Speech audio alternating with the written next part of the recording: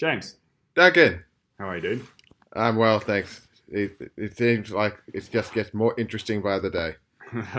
Interesting because you don't want it to be interesting. So it's kind of like boredom is the problem you have when you have no other problems, and I wish to be bored. Oh Yeah, man, I think it's been a hectic 2020.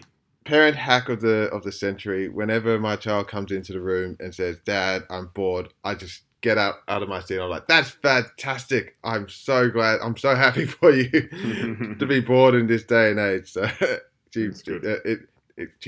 she goes away very quickly. All right, welcome to Cloud Streaks, where James and I talk about a topic. Today's one is called motivated reasoning. We'll link to a Scientific American article, which is the kind of inspiration for this. But very quickly, motivated reasoning is what social scientists call the process of deciding what evidence you accept based on one's preferred conclusions. So effectively, you already have your conclusion decided, and then you selectively data mine the evidence you want to get the outcome you want. So you're not actually taking your evidence to make conclusions. You're doing the opposite. Your conclusions are driving your evidence. Right, so this is, to me, a continuation of an episode we've done earlier on why facts don't change our minds. And so the inspiration for this particular conversation was how the coronavirus response highlights humans to dismiss facts like that don't fit their worldview. And so when you look at the who is the top COVID advisor in the US, Anthony Fauci, if I pronounced that correct. Fauci? I mean, he's like one of the most famous people on earth right now, and you mispronounce his name? Come on, dude. Because I just read, I don't watch the news. I believe it's an Italian name, and the double C is pronounced ch, but, so Fauci, whereas if he was an English one, it'd be Falky, or whatever you said. Fauci, Fauci. Fauci. So he's gone on the record and to blame the country's ineffective pandemic response to this anti-science bias, which he calls inconceivable because science is truth. But it just opens us back up into this world of where we are confronted with this apparent human condition where we do not accept, or we refuse to accept, what appears to be indisputable right there in front of us. And so it's really fascinating to try and understand why. So one of the sort of things we did before was Tim Urban's Wait But Why, the Story of Us series. And in that, he talks about different ways of thinking. So thinking like a scientist is meant to be the sort of most clear-headed way. And then thinking like a zealot is the sort of least clear-headed way. And I think that you're not one category or the other. On a good day, I might hopefully think like a scientist, and on a bad day, I'm a bit zealotish. But if you look on average, politics is an area where someone might, I'm going to pay attention to eating well. That's cool. It says to not eat chocolate the whole time. But then when you get to politics, they might not necessarily think with the same sort of clear-headed science, evidence-based way. And I think there's a number of reasons for this. And politics, for better or worse, is wrapped up with the coronavirus right now. And I think that's one of the reasons why there's a huge amount of, I saw a poll, 50% of Americans say that they won't take the vaccine. I don't know how accurate that poll is, just one poll, which is ridiculously large. And I think it's a second-order outcome of politics right now. So this brings us back to the semblance of motivated reasoning. So what this means is basically it's a mechanism people commonly use to preserve a favorable identity. And I don't know about you, Duncan, but like I, for one, even after I appreciate this phenomena that human beings are not exactly entirely rational, I would have thought a common enemy, like a emotionless, deadly, indiscriminate foe to all human beings, would unite us on this. But it just has also allowed itself to be highly politicized in terms of how people approach the coronavirus, or COVID-19, I should say. So one of the sort of ways I think about the world is in concentric circles. So there's yourself, then there's your tribe, then there's your political party, then there's your country, and then there's the world. So they sort of get bigger and bigger, and you're the sort of middle one, really tiny. And one of the things I think is that you're not necessarily taught to consider the different concentric circles. So, for instance, school's pretty much a single-player game. Just worry about getting good grades for yourself. And then in politics, it's your political party. Worry about your political party sort of things. And so, to me, this is an interesting thing. Political parties kind of want you to pick a team, and then you are not allowed to switch teams ever, right? And you need to root, not think. So which team is it? And the other side is evil. This is another one of Tim Urban's political Disneyland. They're trying to demonize them and split them. And so if you are optimizing for your political party, you don't want people to think about what's the best thing for the country. You want to think about what's the best thing for your political party. And so to me, this is really, really interesting. I don't think that I used to consciously think, well, am I considering everyone? I used to just think, oh, that makes sense. And it made sense for a certain part of the concentric circles. But if you look at the whole world, it maybe didn't make sense. So this kind of comes back to, firstly, I really love the idea of concentric circles plays into Tim Urban's emergence towers as well. And when you contrast that to how you're thinking, whether more like a scientist where you want to have falsifiable evidence versus a zealot who basically thinks a certain way and everyone is not only wrong but morally evil for thinking otherwise. You overlay that with what level are you thinking at, right? Am I thinking at the individual level, like I'm purely out for what is in my own best interest? Or am I thinking at the tribal level? And so in the article where they talked about motivated reasoning, they touched back on the concept where you and I have discussed earlier around how ancestors evolved in smaller groups, where cooperation persuasion had much less to do with reproductive success, as opposed to holding accurate factual beliefs around the world. So you can see how thinking at the tribal level has a very, very compelling sense of motivation for the human brain that hasn't evolved fast enough to, be more responsive in today's world where our tribe is, global. Like we are looking more like a global citizen or a citizen of the US or Australia rather than just a group of 150 other people. Yeah. So if you think about it from a sort of the level, political parties are not for the optimal of that country. They're for themselves. They're not necessarily for the optimal of the world. They're for themselves. And some of the leaders might be trying to think not just about the left or the right, but the country. But some of them are not. And so I think one of the roles of the president or the leader of a country is to set a moral example. And so they can be like, is it just for me? Is it just for my tribe? Is it for my political party? Is it for the country? And is it for the world? And I think that you saw, for instance, John McCain, when he was speaking to a Republican supporter who said that Obama was not born in the country. He said, no, he is. He's a patriot. And then you see Donald Trump saying the birther thing. He's not born here. So I think Donald Trump has basically only really been after himself. That's the most important thing. Himself and his re-election. And he has made it morally okay to basically not think about looking after other people, not the common good of America or the world. Another one, America first.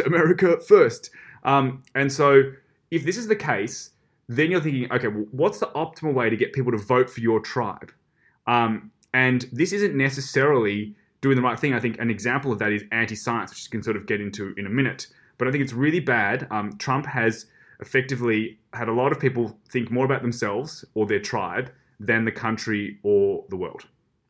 I'll go one step further and posit that he's not, he certainly made us regress in many ways, but he's not just made people think about themselves, but he's made people identify other people as the enemy rather than someone with a opposing point of view. Right, like you think about making America great again. You think about how he labels opposition as like the crazy Dems or witch hunt and all these other. I can't even think of all of them. But it's really creating this adversarial type, environment where it stirs people up to become even more convinced in their own, I guess, way of thinking, because now the survival instinct has kicked in again. Like when you think about us versus them, I would think that you're thinking in more of a survivalistic mentality, which means that you are far less likely to be open to new ideas or opposing ideas. And that's a really good point. I believe that typically political parties both want the best for the country, that it's got different ideas about how to do it. So, for instance, one might think that immigration is good for the country, and one might think that more immigration is bad. Now, one doesn't want the country to get worse, and one wants the country to get better. But I think someone like Trump is not saying, well, they've got a different idea, and I think their idea has some flaws, and here's what you need to think. It's they're evil. They want the country to be worse. So I think they've both got the same goal, helping the country. But Trump has done his level best to try to label them as, evil. And so he is a master divider. And I think some of the best politicians have been master uniters. So I think FDR was a good uniter. I think, Angela Merkel is a good uniter, etc. And he is, I think, doing a really good job of being bad. It's like not good. I would agree with you on that. And it's something else that I don't know if he fully appreciates, but he certainly seems to have tapped into. And that is that the theory of motivated reasoning builds on a key insight from modern neuroscience. So there's a paper that I read leading up to this where it posits that reasoning isn't actually diametrically opposed to emotion. It's not like they're entirely independent of each other, but rather reasoning is suffused with emotion. And they're actually inseparable. And when you think about it in that way... In what, James? Inseparable. Inseparable. Not inseparable. Your word should be separated from the bad parts of it. It's so good because James reads a lot. In my opinion, has good thoughts, but he doesn't speak nearly as much as he reads or listen. And so he knows what these words are and what they mean, but he doesn't necessarily pronounce them right. So it's funny. You're saying something intelligent in an unintelligent fashion.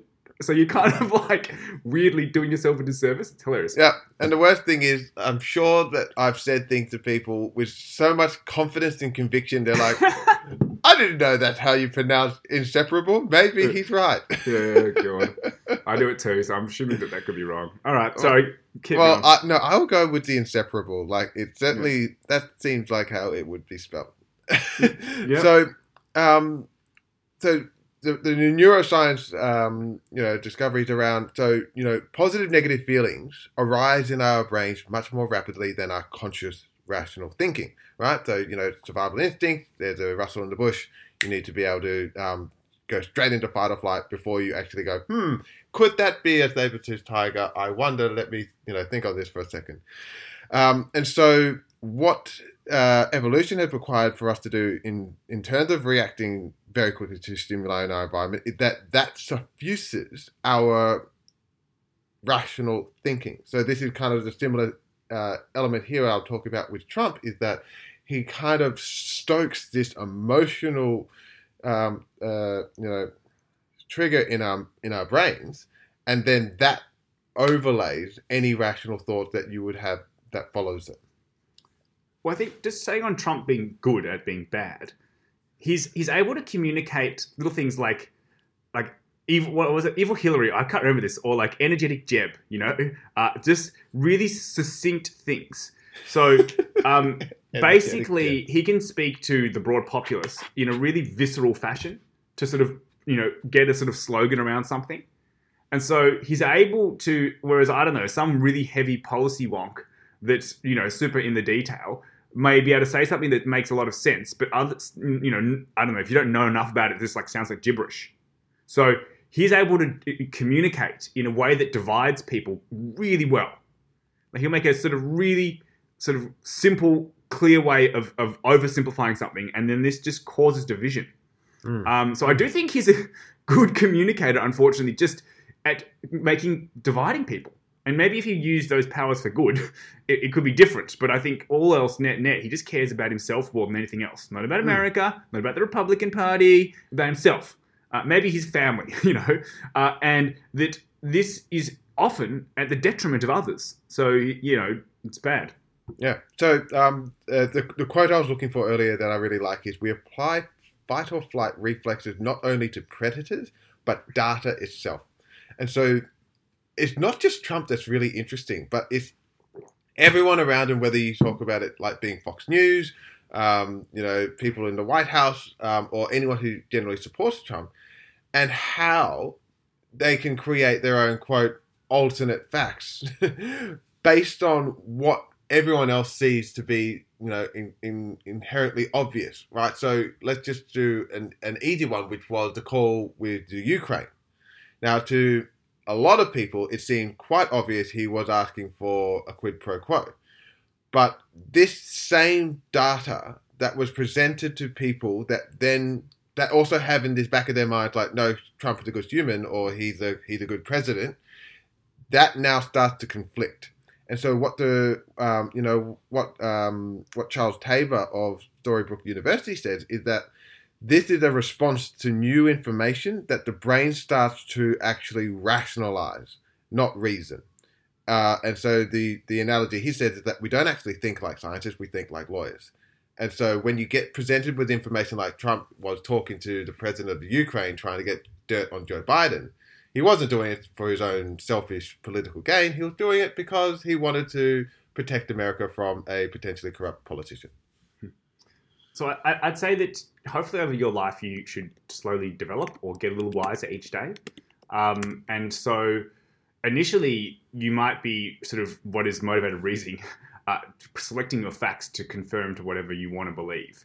But slowly, hopefully over time, you get a bit better at reasoning and you get a bit better at fighting your impulses for tribalism, etc.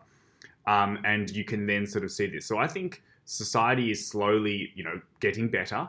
But I think Trump has done a level best at actually regressing it from people thinking in a strategic scientific fashion and thinking more in a zealotish fashion. And so he's been really good at moving it backwards, which is not great. And I think you can see unrest and protests as a possible outcome. I'm not saying the only thing, but I think he's helped make that way. So one thing I thought I'd sort of add on top of this quickly is just a bit of context. So America was a mainly Christian country and still is. But there used to be that how you got voting to occur, or one of them was Protestants versus Catholics. And I believe the very first president who wasn't a Protestant was JFK. And people said that they would never have a president of the United States that wasn't a Protestant. And then this happened. And then as the percentage of people in the United States declined who have strong religious affiliations, it didn't used to be that you could have all the Protestants on one side and you could get a president elected. And then the sort of Christian people said, hang on, we've got more in common with each other than these atheists. Let's go and bandy together. So now you don't really see the difference between the evangelicals and the Catholics and the Protestants. They're all sort of the same Christians. And one of the things that they were able to do to get these people to vote is, for instance, some unscrupulous people, just like with the smoking, said, well, they don't, God will never let his people, die. So climate change is not real. And so if you want to then have people allowing coal, etc., we're going to use the fact that they think creationism happened. So they basically found a story which resonated to get people to vote. And so one of the things this has done is it's sown mistrust in science. And they did this specifically to get elected. And it's got a second order consequence of I don't trust vaccines, as an example. You would think if all of the different factions of Christianity can band together against a common enemy, being atheism, then you would at least hope that the rest of human society could do the same for a deadly human virus. But we'll have to wait for this to play itself out. I think this is really, really interesting in terms of, okay, so we can see something here that plays against our identity. And so whether that would be something that's bad for human society, let's not even bring up the floods and Noah's Ark, but that at least allows people to, band together around a common idea. And what's really interesting was a similar example where they talk about the Seekers. So I don't know if you've heard about them, but this was a group led by Dorothy Martin, a Dianetics devotee, who talked about the end of the world was coming. And so they had this complete and utter devotion. They sold all of their worldly possessions. They went and followed this person, and they were convinced that the world was ending on December 21st, 1954. Sure enough, when that date came and it passed, you would think, with this evidence being presented, like indisputable evidence suggesting that the world has not ended, maybe this has all been, a crock of, bullcrap, they would come to pass and realize that. But actually what happens is they double down and turn this into a belief that the prophecy itself had saved them from the prophecy. So the point I'm getting here is that even when people who are presented with something that completely conflicts with their identity, they will find a way for it to actually reinforce it. So I think this is part of what they're trying to do with political parties, create that identity, and then they want you to pick a team, and then you're not allowed to switch teams. And they create certain stories around that. So again, much more of the religious Christians are a part of the Republicans, as an example, and they don't necessarily believe in evolution, as an example, and so they're very skeptical of science to begin with, and they were able to use this to say, okay, well, coal and global warming are not a thing, and so then unscrupulous, coal lobbyists then warp this natural skepticism that's built in because they've got a more religious bent to try to mean that they don't have regulation against coal and they can make money. But the second order outcome of this is now that people have been told vaccines don't make sense. So we're basically in the throes, if you look at this, slowly over time, the percentage of people that are religious has been declining. And it's meant to be sometime this sort of, the next 5 to 10 years, that it's going to be very difficult in the US to win an election based on religion because the percentage of people that would vote for those things has declined to the point. And so this is kind of like one of the last gasps of where, maybe in the next 10 years, you can have religious things win elections. For instance, creationism. So it's really interesting that an unintended, or maybe not unintended, but a second order consequence of trying to get people to vote for a party was having, this is related to religion, and then people used that to say science skepticism so that they could have their coal not be, carbon tax. And now that's turned into, I don't like science at all, and vaccines are evil. And so now the percentage of people in America that won't get a vaccine 50 years ago was minimal. And now it's apparently 50%. And so this is a weird outcome of politics, if you ask me. One of the major drivers of this is politics.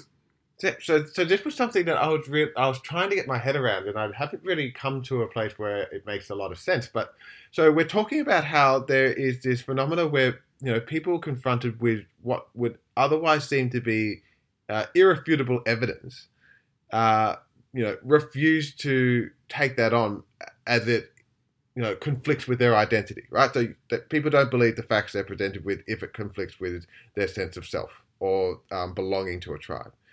But now you go to the other end of the spectrum, to take this vaccine example, and it seems like there's also this widespread phenomena where people will be utterly convinced of an idea, or in this case, a conspiracy, where there is no evidence to suggest otherwise, to suggest the case. And so it's this really, really fascinating opposing dichotomy between I will not accept this fact because it doesn't play into my identity, as opposed to, vaccines are bad based on, very, very shonky science, but I'm going to believe that instead.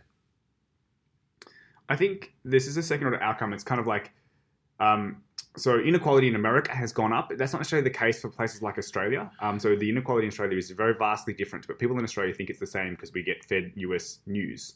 Very vastly. Effectively, what's happened is that as inequality's gone up, people have believed in the elites less. And that's because, the average person is, not doing as well as the elites. And so they just don't like them. And that means anything you say, I don't agree with. And part of this is scientists or, professors or whatever else it is. And so a second order outcome of, science is wrong is that vaccines aren't right. And then you're actually allowed from this to just believe whatever you want. There's no evidence at all. But it's kind of like, well, this elite person here said that they were making the economy better and they made it worse. They're just looking after themselves, weren't they? They're rich and I'm poor. And this person says about science, blah, blah, blah. And so you get this like spiraling effect of where it's more and more permissible to be able to think things which just fit whatever you want. And it's kind of another weird outcome of inequality. If everything was good, you're like, yeah, these people that have helped, now I'll listen to them. But they've demonized them. And so it's really funny, like what you're talking about conspiracy theory. I think whilst you would say there aren't necessarily facts or whatever, it is sort of the same. The percentage of people who believe vaccines are crap is a conspiracy theory, right? It's just a different one, And this is going up everywhere. And one of those things is politics driving it, but another one is inequality, if you ask me. Well, there's a third one as well when it comes to conspiracy theory. So, let's not think, unless there is another alterating motive, but let's remember that... Alterating? Sorry, I should stop picking you up on this. Oh, don't worry, Duncan. You're very vastly on the point there. No, I'm sure that, yeah. Do you know what the word is meant to be? Which one? Alternating? Yes. You didn't. I thought you said alterating, as in you're not alternating. Yeah, I'm trying perhaps I heard that wrong. So yeah, but I thought you said alterating. Okay. So one of the origins of vaccines as a conspiracy theory is that there's this evil government or hidden power that wants to control you, or that wants to control the world population, and that vaccines are actually bad because they put all of these quote unquote heavy metals in your body or other things that could make you autistic, etc., etc. So it's based on a presupposition that there is this evil force, this evil hidden force in the world that's trying to control the human population. So what I'm getting at here is that there's this what we're witnessing now with COVID. So people are now confined to their homes. People are losing their jobs. Life is getting a little bit harder at the moment. A little bit might be a little bit of a soft word. Life is much harder. And when life gets harder, one of the things they found that the human brain likes to do is to create a personification of who is responsible for my life being hard, right? So there's a virus going on right now, but we want someone to blame. And so this is something else that kind of plays into this mindset of being rational versus being emotional, where if times get tougher, I need to have an enemy that I can blame my life getting harder on. That make sense? Yeah. So the way I'd sort of talk about this is learned helplessness versus learned help yourselfness. Learned helplessness is that things are bad and it's not my fault. And learned helplessness is, well, things are bad and I can do something about it. And I think I've talked about this in the past. It's much easier sell, your life's not good, it's not your fault, somebody else did this. Your life's bad, you need to try a bit harder. Now, it's often a bit of both. But if you ask me, Trump and Sanders are both learned help yourself. Trump says that it's immigrants that are the problem and the government's the problem. And Sanders says that we need to have government help you out. This is, what's happening. And so, to me, they're alluring and easy to vote for because life's not good, and if you vote for me, I'll make your life good. And perhaps there are certain things the government can help with, but I don't think the government can give you a good life per se. You need to put into part of it. So the government can stop you from having a good life, but it can't actually give you a good life. And so this is another example where I think that Trump and Sanders, which were sort of populist sort of thing, picked easily resonating stories that meant they got voted, but weren't necessarily the best way to actually improve the world. Vote for me and all your problems go away, I'll solve them. It's probably not that simple.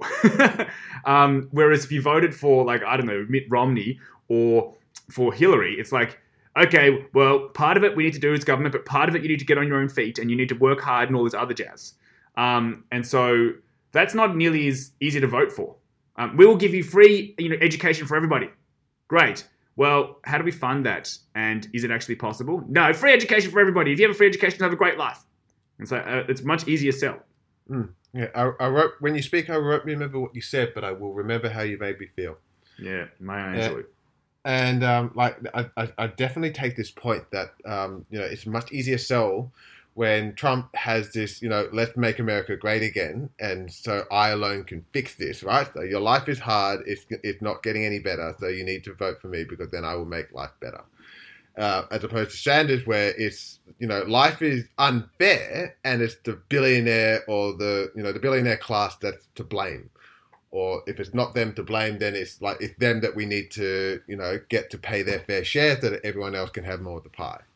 And so that's why I feel it's so alluring, because they kind of create this other identity out there that, is, if they're not the cause of your problem, then they're the barrier to you having a better life, as opposed to what you suggested, which is maybe we should just have good governance, also underpinned with people going out there and making something for themselves as well, which is a lot harder for you to sell. Another one which I think has sort of played into an overly simplistic narrative. So Republicans would say they're the party of small government, and so government is the problem. Government is not the solution, Reagan. And Democrats or the left are more the party of government can help. To me, this is an overly simplistic outcome. Good government, good. Bad government, bad. And so the government helping in some ways makes sense. I don't think we want no government. Then you have anarchy, right? But you don't want 100% government, which is communism. And then you've seen, I don't know, anywhere that they've tried it. Communism sounds good, but wherever they've tried it, it hasn't worked well. And I would argue that whilst, America or Australia is not perfect, that it was better than USSR or communist China or North Korea as an example. And so to me, this is again another story which they've used. Government is the problem. And so then when the government says in America, well, you have to do social distancing and we're going to have to give you vaccines, they're already pre-programmed that doesn't make sense. And this is another way for them to sort of want to go against the grain. And so to me, this overly simplistic tribalist view, which has been a good way to get people to vote for you, is having all these, in my opinion, second-order negative consequences. We want to try to lift people's reasoning, not try to get them to vote as much as possible. And yeah, Trump, again, is really detrimental here. Really detrimental. So this kind of I feel comes back to those concentric circles that you were talking about earlier. Yeah. And getting people to think at different levels. Because I think you were saying, if you are purely aligned to a political party, let's say Democrats and Republicans, then, it's just, you're thinking at the political level, Democrats bad, Republicans bad. But it might be where we try and help lift people up, like what Barack Obama used to try and say, we're not the red states or the blue states or the purple state, but the United States of America. So stop thinking like a Republican or a Democrat for a second and think like an American instead. And if we can do that, then that will hopefully, change the way in which people identify themselves as purely aligned to one political party, and then start thinking of hey, we're all actually in this together. If we don't all succeed, then, if you don't succeed, I don't succeed more so. Yeah. So I think we can sort of do better. And another one that's sort of been put out there, all rules are bad. We need to stop this. And it's no, some rules are good. So good rules are good and bad rules are bad. So for instance, no killing people. I'm pretty comfortable with that rule. No stealing my stuff. Pretty comfortable with that rule. There are other things which have sort of been around. And so all else equal, there are more jobs today than there have ever been. So I think there's about 500,000 different types of jobs in a developed first world country, and there were for 400, 200 years ago. There are more things to do now versus 10 years ago. There are also more rules than there have ever been. So all else equal, these rules have made things better, not worse. These rules allow more things to happen, not less things. But you see what they stop, not what they allow. To just give you one really tangible example, in the 50s, there were no speeding limits, there were no seat belts, and there were no drink driving laws. Now, there are speed limits in most places. You have to wear a seatbelt, and you can't drink and drive. Do you know what? I think that's good. And do you know what's happened? Road deaths have gone down. So yeah, I can't just drive whatever speed I want, wherever I want. And so this is a rule good rules. But people are told, all rules bad. You can't tell me to wear a mask. I'm well, you don't, we can tell you not to kill people. That's sort of okay. We can tell you not to speed. Yeah, that's cool because my kid might get run over by some idiot drunk person, But then it's masks. No, civil liberties. So we need to do something about it. Yeah.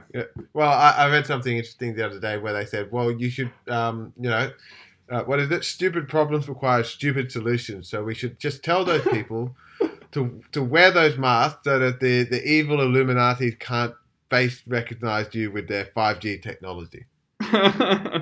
That's good, actually. But then you've got to try to be the change you want to see. And so don't use the methods that Trump uses.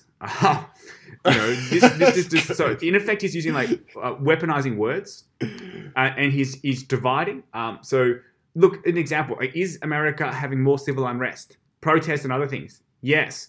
Are there more extreme solutions like defund the police and other stuff? Now, I'm not saying that there couldn't be changes, but all else equal, we want some police. If you didn't have any police, you think it would be not good, And so to me, no one said this is easy, but we're slowly getting better, although it is a sort of up and down, trajectory. So, yeah. I'm going to remember that seminal advice for my children. Don't do what Trump does. He's one of the things, he's one of the best entertainers. I remember seeing some of the late night shows saying, Trump was walking down the sort of ramp and he was shuffling. And they're like, is he having health issues because he's old and because people are saying that Biden has health issues? And then he's at a rally and he's sending them up going, I've got flat leather bottom shoes. They're really slippery. You got to go slowly. And he's pretending to do this. And so he's, in my opinion, a really good communicator, an amazing entertainer. It's just that he's using his communication skills to make things worse, to divide, to demonize. And he's entertaining so people want to watch. I would argue that, I don't know, Hillary Clinton was not entertaining to watch. And so it's annoying because he's good at being bad. He's really good at it. Well, I can't remember who said it, but it was, democracy is the worst form of government, save for every other form of governance. That's Churchill. And then I love that people say that all quotes can be attributed to Churchill. Because it plays back to this, this ability to tap into one of the, what were originally features in the brain, these instinctive, proclivity to react to things in an emotional way, can now be hacked by, populist people who spin some very, very separatist or adversarial agenda to stir people up. And the other problem I see with America is that it's totally optional to vote. So it's not like everyone has to go to the polls and actually, make a decision on which representative do they feel more aligned with. It's really just, can you stir people to action to then come out and actually vote for you? Well, what's the easiest way to do that? Appeal to their emotion, not to their rationality. Yeah, there's pros and cons to a lot of things. I don't know if we should get into the way that political systems are structured. Australia is different to America, which is different to Germany, as an example. They're all democracies. I think there's pros and cons. I don't think there's one that's clearly better or worse than the other. One thing I thought I'd sort of say is that, I think we're at a point of possibly, hopefully lowest in the 2016 election where the people did not realize about filter bubbles back then. People didn't realize that you could have, the Russians hack an election. People didn't realize you could make custom, marketing for individual people that would push those buttons that James is talking about, emotional buttons to go and vote. And one way that we sort of see this, it's regulation externally, but it's regulation internally. So regulation externally, it's like, well, Facebook and they're having, should they allow straight lies to be on their platform in advertising? To me, if it's advertised, they need to have a control over it. If it's someone just speaking, someone's paying for reach, then they should be sort of looking at it. If it's not paying, someone speaking to their friend, then it's probably freedom of speech. So it's a sort of different thing. But the other one is internal regulation, which people kind of call your truth muscle. You didn't need to necessarily have a strong truth muscle prior to the internet because information was in a deficit. And the people that chose this, there was an ability to check it, like what's on TV. People could watch it and see if it was lies, and there was in regulation, that you can't lie. Whereas now, nobody can see everything that's made on the internet. So to me, some of it is Facebook getting better at not having filter bubbles and not allowing people to push straight lies. But it's also humans getting better. And so to me, these should improve, and hopefully we get better at understanding, well, there is some fake news out there. You don't just trust everything. And that some of what you're eating is fake, and you don't know. So you need to try to be a scientist about it. No, I think that's what the problem that one of the problems we're arriving at today. This abundance of information, and like for me, it's really because I am this single person who has only so many hours in a day to absorb information. It's not just that I feel like I'm receiving things that could be a potential threat to my identity. It's, well, what if I'm just receiving information from bad sources, like fake news? Or, people who leverage the propaganda machine to alter what people think on an issue. So, like, this is what Tim Urban talked about with the King mustache from Wait But Why. So, like, how do we try and get this semblance of, like, well, not only do I need to be able to distinguish, fact from fiction or facts from my own personal sense of identity, but I also have to be able to trust that where I'm getting this information from is reliable as well. So one of the things I found is that you listen to someone from the left and what they're saying makes sense. And oh, yeah. And then you listen to someone from the right and what they're saying makes sense. Oh, yeah. But then you realize they talked about exactly the same thing and they've both said two totally opposing things. And you're like, oh, damn it. Like, how is this possible? How can they both make sense? And, no. And so what I've sort of realized is that now I can't listen to one from the left without listening to one from the right. You've got to pick it. And so there was a period where I was listening to, seriously, mainly left stuff. And I ended up just becoming a mouthpiece for the people I was speaking to. I understood this and then I just regurgitated it. And in hindsight, I was like, yeah, okay, this makes sense. And the other person, when they said, and so from my perspective, I didn't know this. I wasn't trying to build a truth muscle.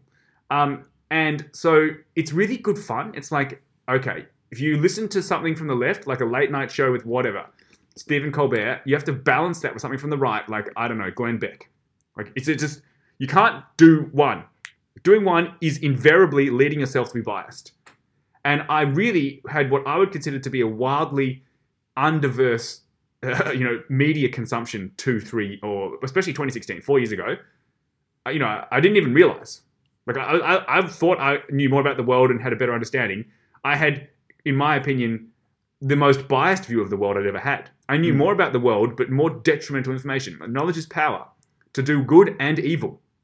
No knowledge, can't get into trouble. And I just really warped myself. The test of a first-rate intelligence is the ability to hold two opposed ideas in mind at the same time and still retain the ability to function. Who's that? Is that Munger or Scott Fitzgerald? Wrote The Great Gatsby. F. Scott Fitzgerald? Yeah. But you said Scott Fitzgerald, not F. Scott Fitzgerald. Oh, F. Scott Fitzgerald. Sorry. Is it? Francis Scott Fitzgerald. Yeah, well, because I'm like, I've never heard of this Scott Fitzgerald before. Because it's like, but I'm F. Scott Fitzgerald. I don't know why people say F. Scott Fitzgerald, but they do. Okay. I think he probably curated that identity for himself. Kind of like how how would you like people to refer to you? Like, something, just James Peck or F. James Peck? It sounds a lot more authoritative. But also, F. James Peck sounds a bit like the rude word, F. James Peck. Yeah. F. Yeah, so I think this is a really good, one strategy, which is what you talk about, listening to the left and then to the right, and holding these two opposed ideas in your head and still retain the ability to function. So I think that's a really good approach to preventing yourself from going down into a single idea bubble or only hearing one particular view. Because this kind of then gives you this semblance of like, well, we're in a world where there is no one single, perception on an event or on a piece of data or a scientific observation. There are multiple views that can be generated at the same time. Yeah. To me, it's extraordinary fun. So an example, and this is probably getting a bit deep, is the Koch brothers, right-leaning, very wealthy, or now there's only one of them because one of them died. And they fund a whole lot of different right-leaning things. And I've actually read Charles Koch's book. It is great. And I listened to him interviewed on... so I was fed things like, he's just an evil person doing evil things. I was like, yeah, he's evil. It's really bad. And his ability to fund stuff is really bad. And so I really had him up. And then I listened to his book and I'm like, God, this is a really good business book. And I was thinking about, that's lots of lessons to learn how to run a business. And he's built an extraordinary business. You can argue about whether their stuff in, fossil fuels is great, but I don't think you can argue whether it's a good business or not. It's very valuable. It's done a good job. And then I remember listening to him interviewed on Tim Ferriss, and I was like, all right, giddy up. At the end of this, I'm going to really dislike this person. And I was all there barracking, who am I going for? Not him. And at the end of it, I was like, I know, I like him. I like him. This is really annoying. And I was like, well, I've been told to hate him. I'm like, damn it. It would have been so much easier if I could hate you. But I just listened to what you say and it makes sense. And then the other side of this, so the left's Koch brothers is George Soros. I was just going to say, have you read George Soros? Funds different things.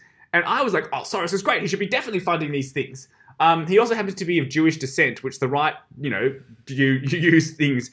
And so the right hold him up as their Koch brothers. And so I had held up Soros as this great person who was doing good things that needed to happen and needed to spend more money. And the Koch brothers is these evil people who, the reason that money should not be involved in politics. And then I didn't realize my rank hypocrisy. Like, I was like, they should allow him to spend more. And so it took about 2 years ago, and I was like, oh my God, the right's Koch brothers is Soros. I'm like, damn it! Because I like Soros. And I'm like, all right, somebody has been eating the bullshit that's being fed to him.